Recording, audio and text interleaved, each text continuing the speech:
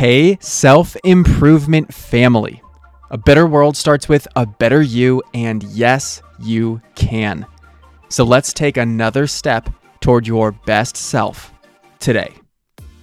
How unfortunate would it be if you realized you were living a fraction of the life you were capable of?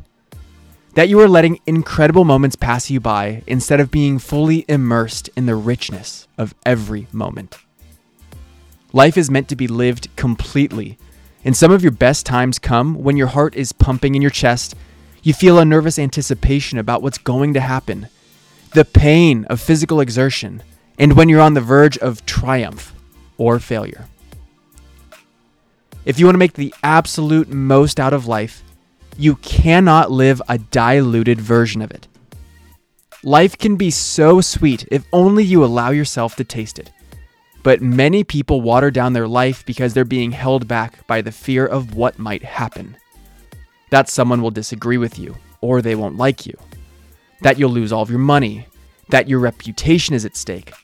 Or worse yet, that you might disappoint yourself if you realize you weren't actually good enough. While all of those things are real points to consider, what I found to be true in my life, and something I've validated in the story of many incredible people, the greatest payoffs of life require that you expose yourself to big risks.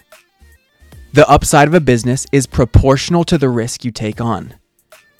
The ecstasy of falling in love means that your heartbreak will hurt that much more.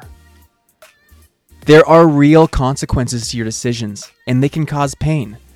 But I think it's better to allow yourself to feel the good and the bad, rather than nothing at all. And to further complicate things, your negativity bias defaults you to think discouragingly about all of the things that can go wrong, rather than optimistically about how great it would be if things went right. This makes the risk in fear that much stronger, and it holds us back that much more. There's an expression in baseball that goes, "You can't let the fear of striking out keep you from playing the game." I think that summarizes it well.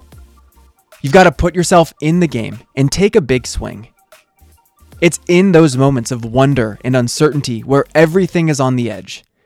It's when you feel most alive, and I want you to feel that way more often. This is so much easier said than done. And many of us don't have a tolerance for risk or a sense of self-belief that gives us the confidence to put ourselves out there as consistently as we'd like to. And that's where I know the Best Self Breakthrough Challenge can support you. In the 21-day challenge that starts right when the new year begins, you'll create momentum in your life that will help you to take more risks and succeed in ways you never imagined possible. You'll have the confidence to take action through negativity bias and really squeeze life so that you get the juice it has to offer you. If you're ready to have an unrestrained, unstoppable 2023, click the link in the description to sign up for the challenge. I'm Brian Ford, and I do really want this for you, but you're going to need to want it for yourself too. And it all starts with one empowered decision. You grew today. Let's do it again tomorrow on Self Improvement Daily.